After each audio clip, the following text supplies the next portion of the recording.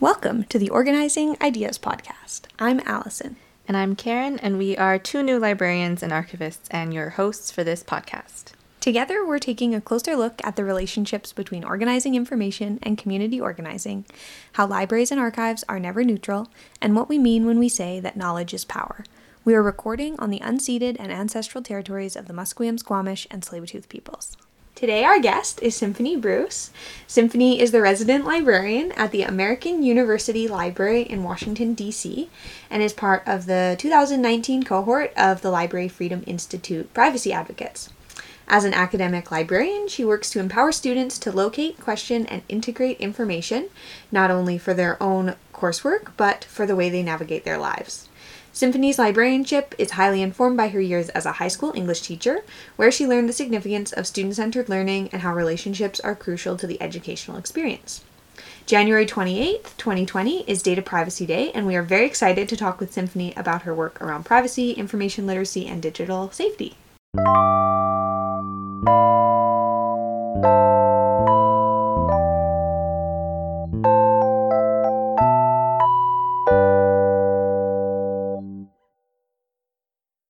Welcome. Thank you. I'm happy to be here. Can you tell us a little bit about how you got into this field and this, particular area of interest? Yeah, I'll start with why I got into the field. Like you mentioned before, I used to be a high school English teacher, and I made the career change due to a number of factors, like work-life balance. But one of the more pronounced reasons is that I realized in doing my job that the communication arts classroom revolves around the teaching of research skills, which was something that I was not prepared for in my undergraduate coursework. In a lot of the methods courses for English programs for teaching high school English, they revolve around reading and comprehension and writing, but somehow research and the skills necessary were left totally out. And so all English teachers, I taught myself how to teach research, and I ended up loving it. And then I realized that there's a whole profession for that. So I switched gears, and now I'm teaching in an environment that has proved, at least for me, to be really healthy and to allow me to teach what I want to teach. So it's been pretty cool. Privacy is an area of interest, though I think developed mostly out of incongruencies that I saw at the high school with regards to how EdTech was chosen and adopted. To make a long story short, I worked in a Google district, meaning that we used Google for our entire productivity suite, from email to Google Drive, Google Classroom, and my students were provided with district-issued Chromebooks. So when the district began moving to being a one-on-one district, meaning every student had their own Chromebooks, I didn't feel like admin did a very good job of explaining to students or their parents how much information that admin or Google were collecting on their internet behaviors. Mostly they would tell students, don't do bad things on the internet, because we'll never get it. Don't look up porn, we'll see it. And that's not very helpful. That doesn't explain how they'll know. That doesn't explain any of the trackers behind that. It didn't explain how content blocking works. And so I would have to tell students that if they were going to do research for any reason, for me, for themselves, on something that they didn't want the district to know about, that they were going to have to use a personal device. But that's a problem that's exacerbated when your most needy students don't have personal devices, right? These one-to-one programs are designed to create a more equitable academic environment, right? So my most needy students finally had a computer at home, but then anything that they were doing on the internet was then completely available to the district and the different trackers that were being used. More so, a lot of those students often had the only device in their homes. So not only were their own behaviors then available to be tracked by the district, but if their parents were using that Chromebook to pay bills, if their siblings were using that Chromebook to apply for jobs, all of these things then become trackable, essentially. And that's not cool, because you have some students who can get out of that tracking and you have some students who cannot. anyhow, the year that program sort of began to roll out was my last year in the classroom. So I have sort of taken this interest with me into privacies, into library spaces where ed tech, third-party vendors, all that kind of stuff is just as pervasive. Mm-hmm. Oh, that's so interesting and grim. Yeah. So right now you're the resident librarian at the American University Library in Washington, D.C. Can you tell us about your role and what you do there? Yeah. So my position as resident librarian is a position created for early career librarians in support of the ACRL Diversity Alliance, which works to respond to the recruitment angle of diversity issues in LIS. And that's a whole other topic, right? But anyhow, we've touched on it a little bit before, but yeah. that's a whole other thing. But anyhow, that's how my job was created. I am an instruction and research librarian. I teach information literacy skills and concepts in an embedded instruction style, mostly with first-year writing students, although I have recently become our interim business librarian, which is my first sort of step into subject librarianship. So I'm pretty excited about that. Cool, thank you. So maybe like we can cover some terminology, like what is information literacy? Yeah, absolutely. I'm going to give you the ACRL framework definition because I don't think it sucks. Information literacy, according to them, is the set of integrated abilities encompassing the reflective discovery of information, the understanding of how information is produced and valued, and the use of information in creating new knowledge and participating ethically in communities of learning. I think that when I'm teaching and I'm thinking about information literacy, I'm thinking about who is allowed in the information creation process, who is left out of the information creation process, who has access and who doesn't, privilege of having, the privilege of not having, and trying to get students to think about their information seeking through those lenses. Mm-hmm. And on your website, you're very explicit, and we love it, that information is empowerment. And, you know, we use the phrase, and it's a common phrase, I think, within, like, librarianship and also teaching, that knowledge is power. Can you talk about, like, what you mean when you say information is empowerment, or how that comes up in your work, like some of those political angles on information literacy? Yeah, absolutely. I think I want to first say that I think we all innately have power. We are powerful people. Whether we are disenfranchised in that power, we all have that alone within us. And knowledge alone isn't a source of power. But when coupled with our own innate power, our autonomy, information provides us with a channel to use that power. And I think we can agree that one really easy way to disenfranchise powerful people is to keep them out of the know or out of the loop or clueless. So instead, I think I want people to know how to ask questions, what questions to ask, how to find answers so that they can use information whatever way works best for them. I was at a training this summer actually for Library Freedom Institute, which we'll talk about in a second, I think, but one of our speakers, have you ever heard the phrase, when you know better, you do better? No. It's a phrase I have heard a lot growing up. Maybe it's a Midwest thing. Anyhow, when you know better, you do better. So basically, it's a shaming tactic. And I think it goes kind of along the lines of, like, I don't know, perhaps the flip side of knowledge is power. Like, you're expected to behave in a certain way when you know things. Mm-hmm. And I don't want to shame anybody. I think that you can know things and still behave in a different way, or in an opposite way, because we're humans and we have agency. So I also want to be clear that I don't think anybody has to act on the information we share, but we might hope so.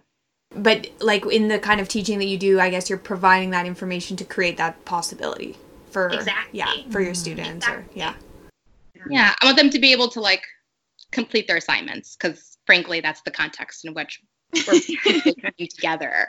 But I also do this, like, just seed dropping of, like, little things to think about. Mm-hmm. And sometimes they come back and they want to talk more, and then that's when the magic happens. But yeah.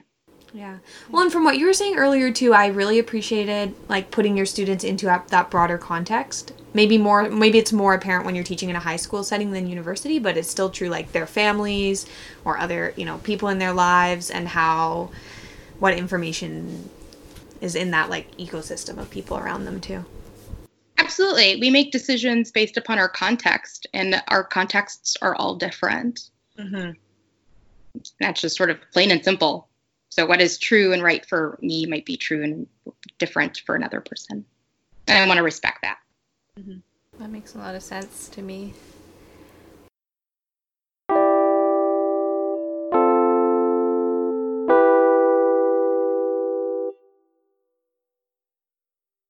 Let's talk about the Library Freedom Institute. So you're part of the 2019 cohort called like a privacy advocate. So can you tell us like what is the Library Freedom Institute?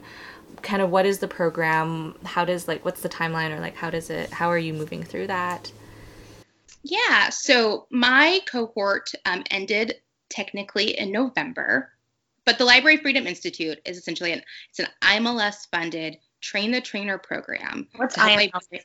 Oh, I'm sorry. The Institute of Museum and Library Services? No, maybe not Institute. Okay. Andrea mentioned it last time for her memory lab. Yeah. Okay. Yeah. Okay. Yeah. So it's like the group here in Washington, D.C. that funds museums and libraries. Okay. Thank you. And I will get you an acronym. Oh, no, I've become that librarian.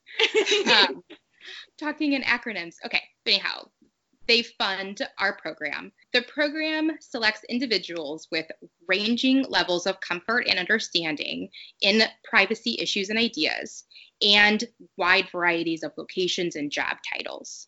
Mostly geared towards public librarians and those who face the public. There were 6 of us who were academic librarians, though that was out of 30. Everyone else would have called themselves a public librarian. Each week, the group met digitally over the course of, mine was 6 months. The next cohort will be 4 months as Alison McCrenna, who is the founder, is figuring out what works best, I would say. So, but each week, the group met digitally to hear from experts in the privacy and surveillance arena, which were library professionals, community advocates, lawyers, ACLU reps, so on and so forth. I heard from some of the most amazing, intelligent, active people I had ever heard from in my life, to learn not only vocabulary and hard skills, but to also learn how these topics impact our most vulnerable communities. There's also one in-person meeting, which takes place over a weekend in New York City at NYU, which is also fully funded by the program. So it costs nothing of the librarian to participate, which is pretty cool. Can you talk about like what it means for you then in your position as an academic librarian to be a privacy advocate? Yeah, I think this is a great question, because I think that it depends on how the person wants to use the knowledge that they've gained, right? So for me, I think being a privacy advocate means being a teacher, someone who teaches others about privacy and privacy-related concerns that my students, patrons otherwise, my coworkers, people higher up the pay scale. I'm trying to get to the provost right now, for example. I can be a teacher in all of those ways. I think it can mean being a policymaker or a policy changer in one's institution to make sure that policies align with privacy values, which our profession professes to have.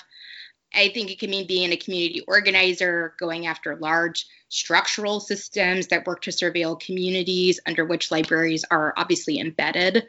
That could be things like fighting CCTV cameras, which are the cameras that record our lives when we're walking down the sidewalk or whatever, And I also think it means helping other librarians remember our professed values. So like participating on something like this and talking about these really cool things, I think falls under my advocacy hat. Cool. Thank you. And so what have you learned in the program? Like, what are the key takeaways for you that, I think the better question is what didn't I learn? I mine was blown every week for 6 months, and I'm not kidding when I say that. I would consider myself to have been a privacy novice. I had questions, I had concerns, but the program helped me to verbalize my concerns, figure out how to talk about it, especially related to sort of invasive technologies and those things that I know that they work, but I don't know how they work. I learned a lot in that arena. I learned how to exist on the internet in a way that disrupts the flow of information and collection data or data collection, which I didn't know before. I learned about surveillance capitalism and how our data is being monetized and then combined with law enforcement efforts to create what is essentially a surveillance state. I learned tactics to teach privacy-related content.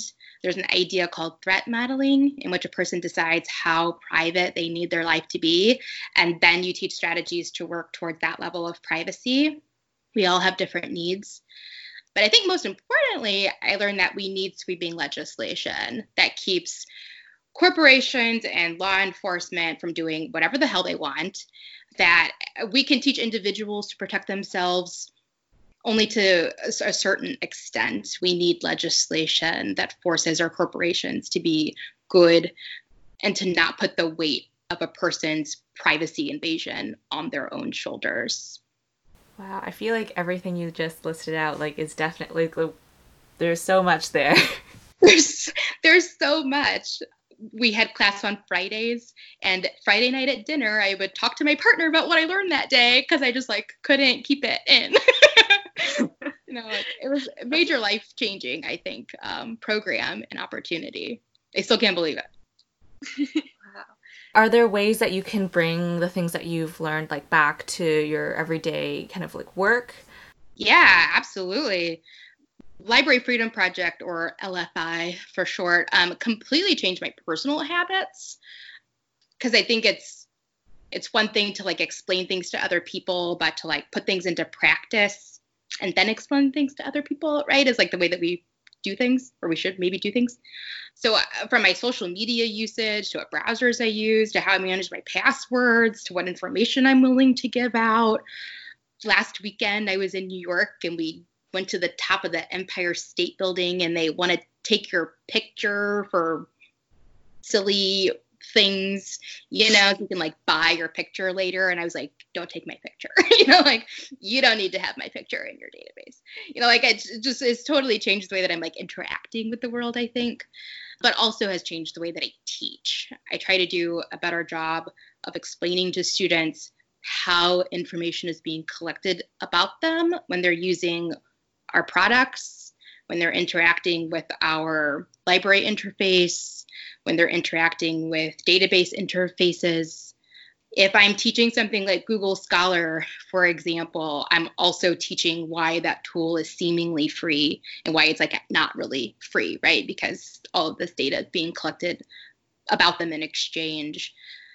I'm also working to bring up these issues at an institutional level to get these sort of conversations happening in the provost office and beyond, so that maybe we can change culture on campus. Yeah, those are just some of the ways. Mm-hmm. That's really awesome. I think I really loved your point about how that's really good to hear that you've been able to verbalize all the questions or the things that you were thinking about, because I think that really ties to knowledge being empowerment, because when you can articulate you can definitely you have tools to learn more, and that's really great. Absolutely. That's exactly what's happening. I didn't have the words when I was teaching in high school. I just would tell students better ways to hide their behavior because I think that's important. But now I have words, and that's really helpful. Mm-hmm. Mm-hmm. So LFI is accepting applications right now. If someone was listening to this and they're I want to do it, who would you encourage, or what would you tell people thinking about it? I would recommend this program to any library professional who works directly with the public. That's a bulk of the work is talking about how to relate to patrons, especially those with low technology skills, if you will. So a lot of our talk was about that. And those who want to have further agency regarding privacy issues in their library and their community. So I think that if you fall underneath those categories, those sweeping categories, please do apply. Applications are due February 10th, and requirements can be found at libraryfreedom.org. Yeah, it's great. I want everybody to do it. Actually, I want this class to be embedded in every LIS program, but that's a whole nother bear. Mm-hmm.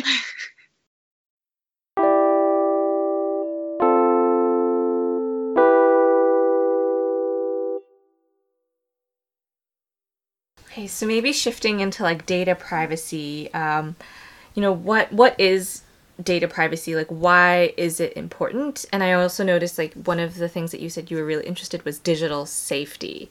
Because I think sometimes like the more we learn about, data privacy, it can be very scary.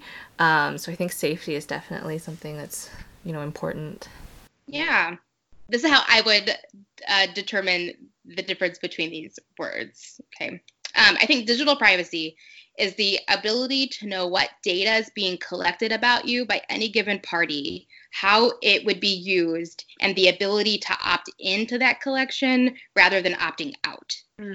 Right now, we don't have that, right? Like, we don't have a whole lot of digital privacy because we're constantly having to opt out of collection versus opting into collection if we feel like it's good. So I think that digital privacy allows for a person to be in complete control of their digital footprint, if you will, how much is known about them. And so to the extent that we have digital privacy, it's how much we have control. And it requires true informed consent. I think the term digital safety implies and true in its implication that harm can be done via the internet. And harm can be done via the internet in a lot of different ways.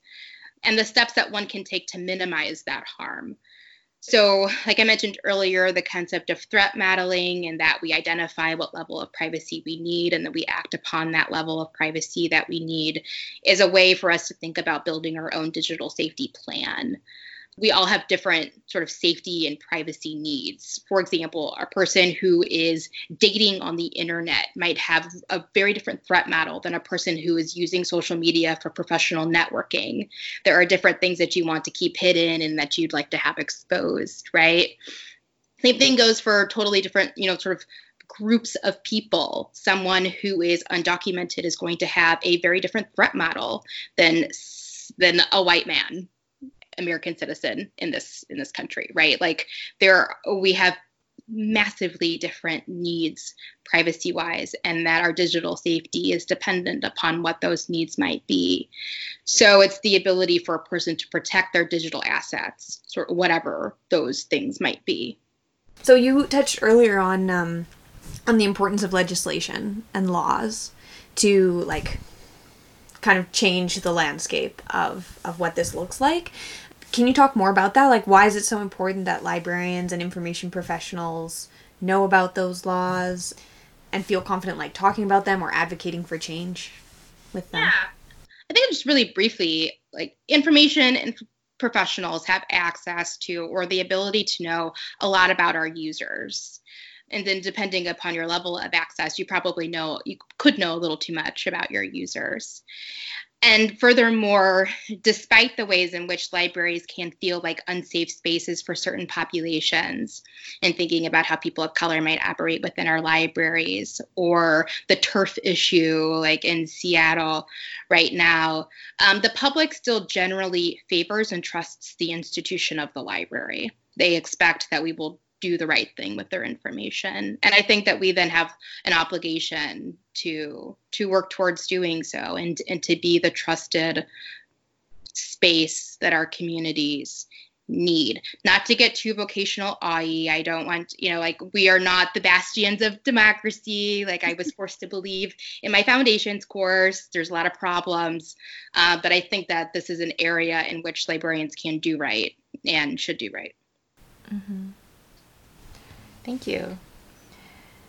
Do you want to talk a little bit about like the ALA values? Because you mentioned, the values of our profession. And I guess when we think of, ALA, the American Library Association is sort of, our, accredited, or it grants accreditation. Maybe I'll just read this section. Quote, "The right to privacy, the right to read, consider, and develop ideas and beliefs free from observation or unwanted surveillance by the government or others, is the bedrock foundation for intellectual freedom. It is essential to the exercise of free speech, free thought, and free association," end quote. I feel like recently, like we've really, again, like with Seattle, Toronto, Vancouver, there's a lot about free speech. I don't know if we really want to touch on that free speech square, but yeah, I'd be really curious to hear about your thoughts about, these core values. And you mentioned, earlier, like you consider it your job to really like remind us of these values. And I feel like maybe we don't get that enough. Yeah, I agree. I mean, to be honest, outside of a few readings in library school, I don't feel like I got the focus of privacy that like I think it deserves. Especially in a society and in a digital environment that is constantly invading our privacy. I didn't get a lot of that in library school, and I'm super impressed by programs who are doing the work, but my program didn't do that work. So I didn't come out of library school like ready to fight for the protections of the people. Like that is not something that my program prepared me for. And in fact, I was still teaching high school while I was in library school. So I had, like 120 students that I was working with while learning to be a librarian. But I think that some of those core foundations that I did get out of library school did translate into the work that I did in the classroom. I became very adamant about students' rights to read and to read whatever they wanted to. I was willing to fight with their parents. I was willing and to do all kinds of stuff like that. And so I think that some of that did transfer. I think that the ALA has created a really great set of ideals, but that they don't always provide a lot of guidance on how to follow through with those ideals, what that actually looks like in our practice, our daily practice. And I don't think that they do a good job of follow through either on their own ideals. And I think that this is a topic conversation which really sort of highlights the ways in which our organization falls short, but that the ways in which us in our everyday work, we probably also fall short. And I think that reminding is necessary to begin to correct some of that. Mm-hmm. Mm-hmm. Yeah, I feel like, being in my last semester of library school, I did take a freedom of information and privacy class, and I think it was a good overview. It was, really overwhelming. It was very helpful, and I had a lot of mentors and supervisors really recommend that course, but it was very overwhelming in that there's a lot of legislation, a lot of acronyms. You mentioned, while we were preparing for this episode as well, in the United States, there's the Patriot Act, and Section 215 has been used to collect in bulk, I don't know how to pronounce this word, telephony metadata of U.S. persons and U.S. citizens. So we're in Canada and BC, we have FOIPA, the Freedom of Information Protection Privacy Act. Can you tell us, for non-U.S. listeners, what is the Patriot Act, and what is Section 215 about and the significance of it? Yeah, I'll do the best that I can because, like you said, it's all very overwhelming, right? And I'm not like a legal person. I am a librarian. Okay, so the Patriot Act was put into place after 9/11 to expand the ways in which the U.S. intelligence agencies could retrieve information and from who in their anti-terrorism efforts. Prior to the Patriot Act, intelligence agencies like the FBI already had the ability to gather information via wiretap, physical searches, trap and trace devices, and the issuance of what is called national security letters. And these are letters that would request limited amounts of customer identifying information from businesses, which is quite different than metadata, right? Metadata is that information that could be sort of scrambled and not be traced back to an identifying person. National security level letters get that personally identifying information. Of course, once these sort of requests are made, the person who has been requested of cannot speak about that request at all. So you are forced to silence. So while Section 215 doesn't explicitly mention libraries, it does outline the ability for intelligence agencies to access any relevant tangible items, which provide just basically an expanded idea as to what could be collected by making it all very vague. They could collect anything, but that includes books, records, paper, documents, forms, and all of that is implicated in libraries, right? Like a person goes to get a library card, they fill out a form, then the FBI could request those forms. You know what I mean? So libraries are then implicated. And this was the major change with the Patriot Act in Section 215 from further from earlier intelligence agency sort of laws. But I think that the significance of the Patriot Act when it comes to libraries is that this is one of like the first major examples of the profession acting upon its values and sort of fighting against the government for the protection of its patrons. ALA fought the Patriot Act and made it clear that as a profession, we would work to maintain patron privacy. And while libraries must cooperate to the extent of the law with requests, libraries can undercut these requests by not collecting the information and not keeping it. You can't hand over what you don't have. And the conversations at this time, ALA made it okay for libraries to do that, made it okay for libraries to get the information they need and then destroy the information that they need so that they don't have to give it over should it be requested. This is kind of badass for an organization that's not always that way. But we are now 20 years removed from the Patriot Act, or almost, right? Patriot Act 2003, so we're almost 20 years removed. And I would make the judgment that we've gotten kind of away from those ideals in some ways, have gotten away from those ideals, but that we still have this environment in which these things are really important. ICE is showing up at our public libraries with these same sorts of requests. So we still have a reason to be sort of fighting, of course, for the privacy of our patrons. I will also note that the Patriot Act and the fight against it is a fight against the government, if you will. It is not a fight against corporate entities.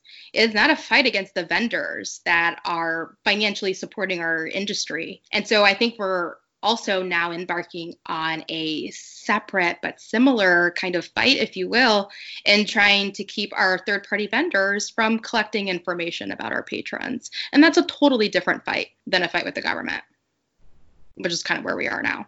What you're bringing up there, I think, relates really well to something we wanted to ask you about, which is kind of, I guess, like a review of an article that you wrote about this article called Protecting Privacy on the Web, a study of HTTPS and Google Analytics implementation in academic library websites.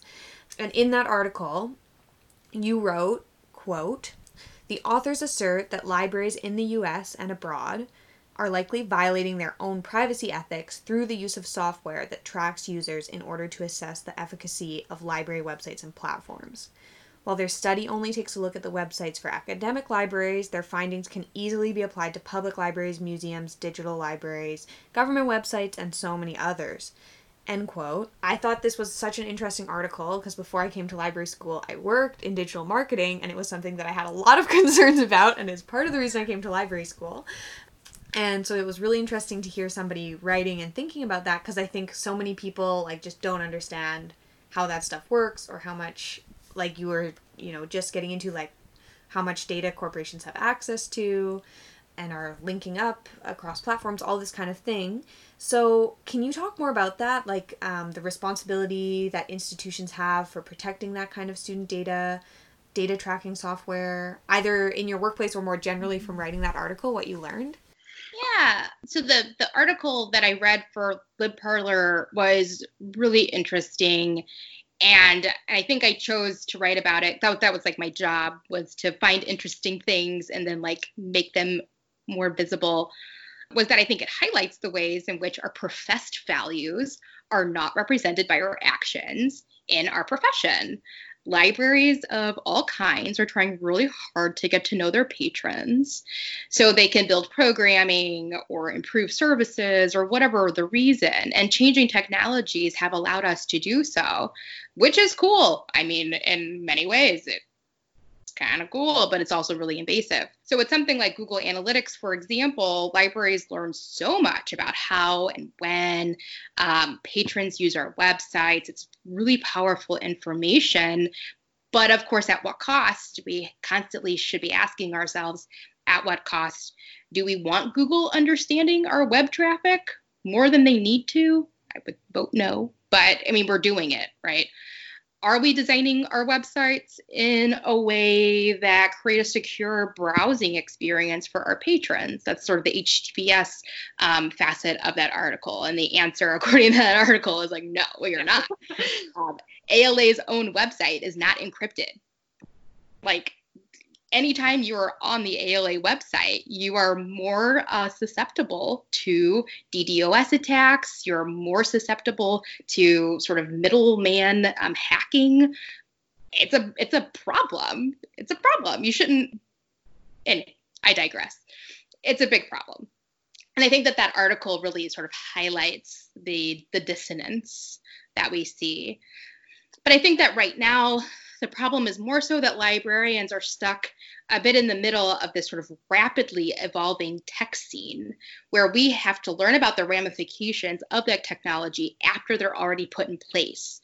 We're constantly playing catch up in a way that it's really hard to understand the ramifications of those decisions until they're already there. So we're working to protect patrons after the fact instead of taking on our vendors head on.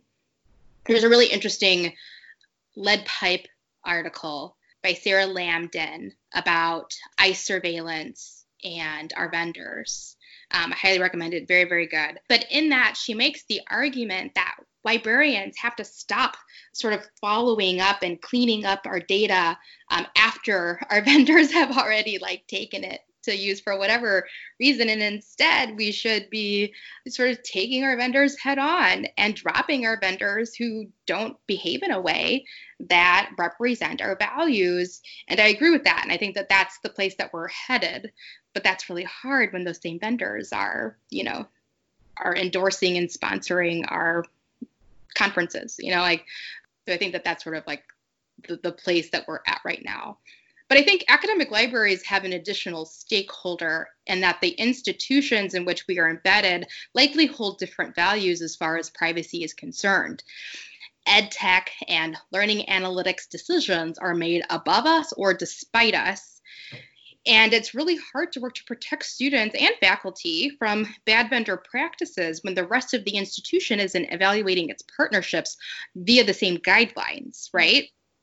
So I think it would be fair to say that many of our institutions, as far as privacy is concerned, is working with compliance and security in mind because we don't have federal privacy law, right?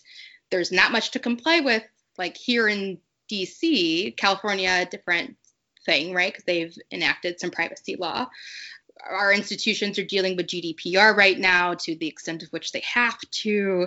And when it comes to security, our institutions don't want to deal with hackers and ransomware and DDoS attacks. But all of those things are very different from privacy. And I don't think it would be short-sighted to say that our institutions aren't necessarily concerned with privacy yet. They're concerned with compliance and security.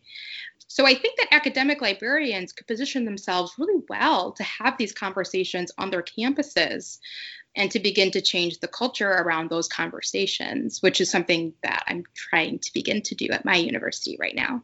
Mm-hmm. Do you find you have the support that you need while you're trying to make those changes at your institution? Yeah, I'm really lucky. I'm at a small private institution. So librarians, we're faculty, which helps, and the faculty staff crap is a whole nother conversation, right? So many conversations, but in-house. So we are faculty. So we are embedded in different sort of parts of the institution. We get our hands into a lot of different buckets. But in this effort specifically, am working with the head of my instruction department. So she is our assistant university librarian. She's really high up the scale. She's also our IRB head, which is pretty cool. And then the head of our technology and security department. She's also in on our efforts, which is kind of amazing. I was able to take a proposal to the Provost Council, which is a body that decides what issues the provost hears and what he doesn't hear. And I was able to say in front of this audience that we have a security versus privacy issue, that the university is doing, right now at least, a great job at keeping us secure, but that privacy is being ignored, and the head of technology and security agreed with me in front of everybody. So I'm getting support. It's pretty cool. Yeah, that's amazing. I can't say that it would be like that for everyone. Actually, I should say it probably won't. On the flip side with working with like instruction and students, I'm curious what your experience is like. I do a fair amount of digital literacy instruction in a public library setting, and I find like even when I'm teaching like super beginner computer users, computer basics class, introduction to the internet kind of things, and we talk about things like this, like when we talk about, okay, I'm going to show you about Google Maps, but isn't it interesting that as soon as we open it up, it knows where we are? Why? Really, pretty basic stuff, but kind of getting people thinking about that. People are very interested and very receptive and very concerned. And I'm curious with students, what kind of reactions you get when you bring up how this kind of technology might be affecting them. Yeah. I think one of the hard parts about teaching privacy on a college campus is that there is a dissonance between the actions that students have control over and which they do not. So, for example, they cannot opt out of using a technology or a website or a vendor that they do not trust if that thing is required by their institution or their professor, right? Like there's lots of conversation about Canvas and Instructure selling all of this data, right? Like, so if you work at a campus that uses Canvas, there's nothing they can't opt out of that, So anyhow, we really need to be pushing for structural change. But anyhow. But on the note as for like individual choices that students make, I think it's really important to note two things. One, that students care about their privacy point blank, that we can get into this really false narrative that young people don't care about their privacy.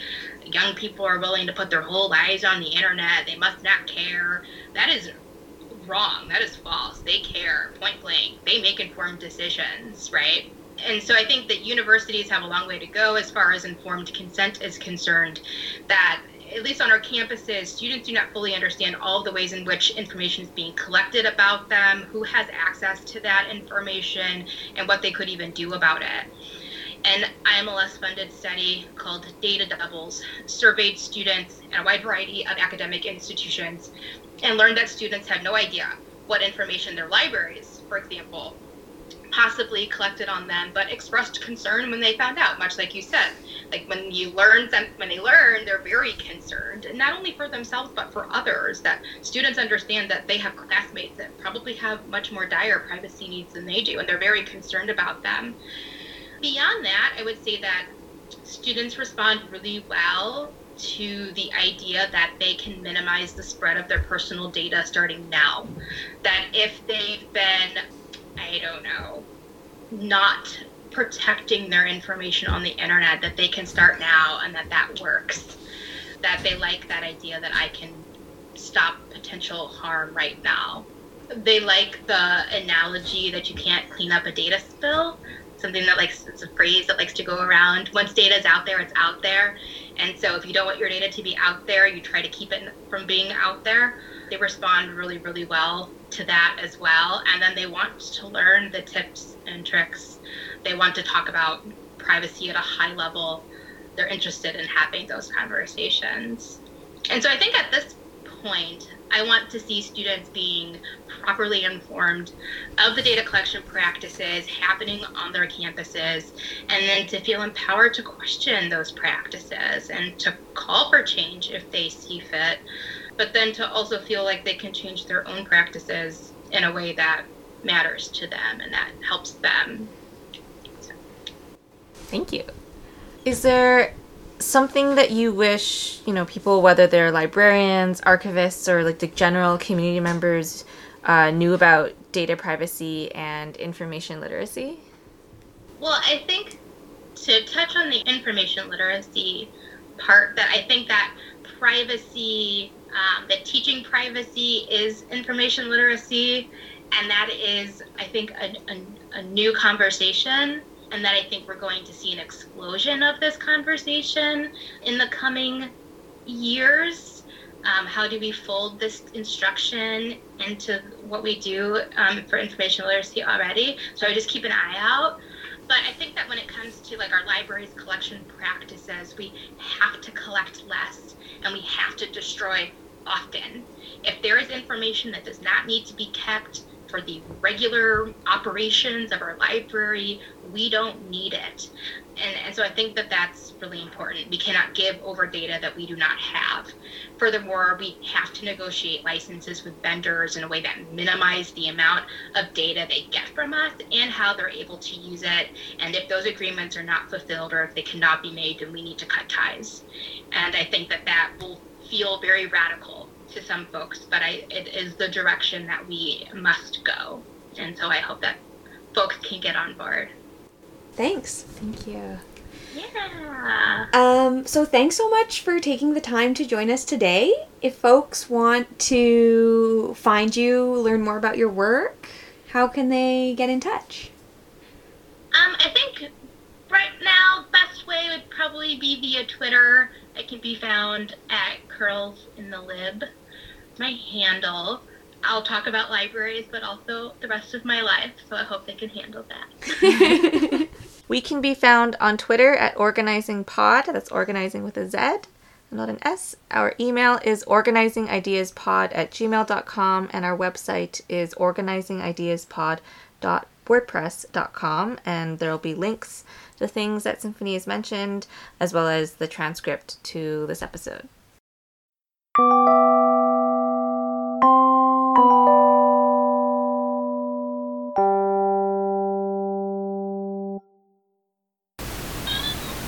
Oh, my cat came for those. Did you hear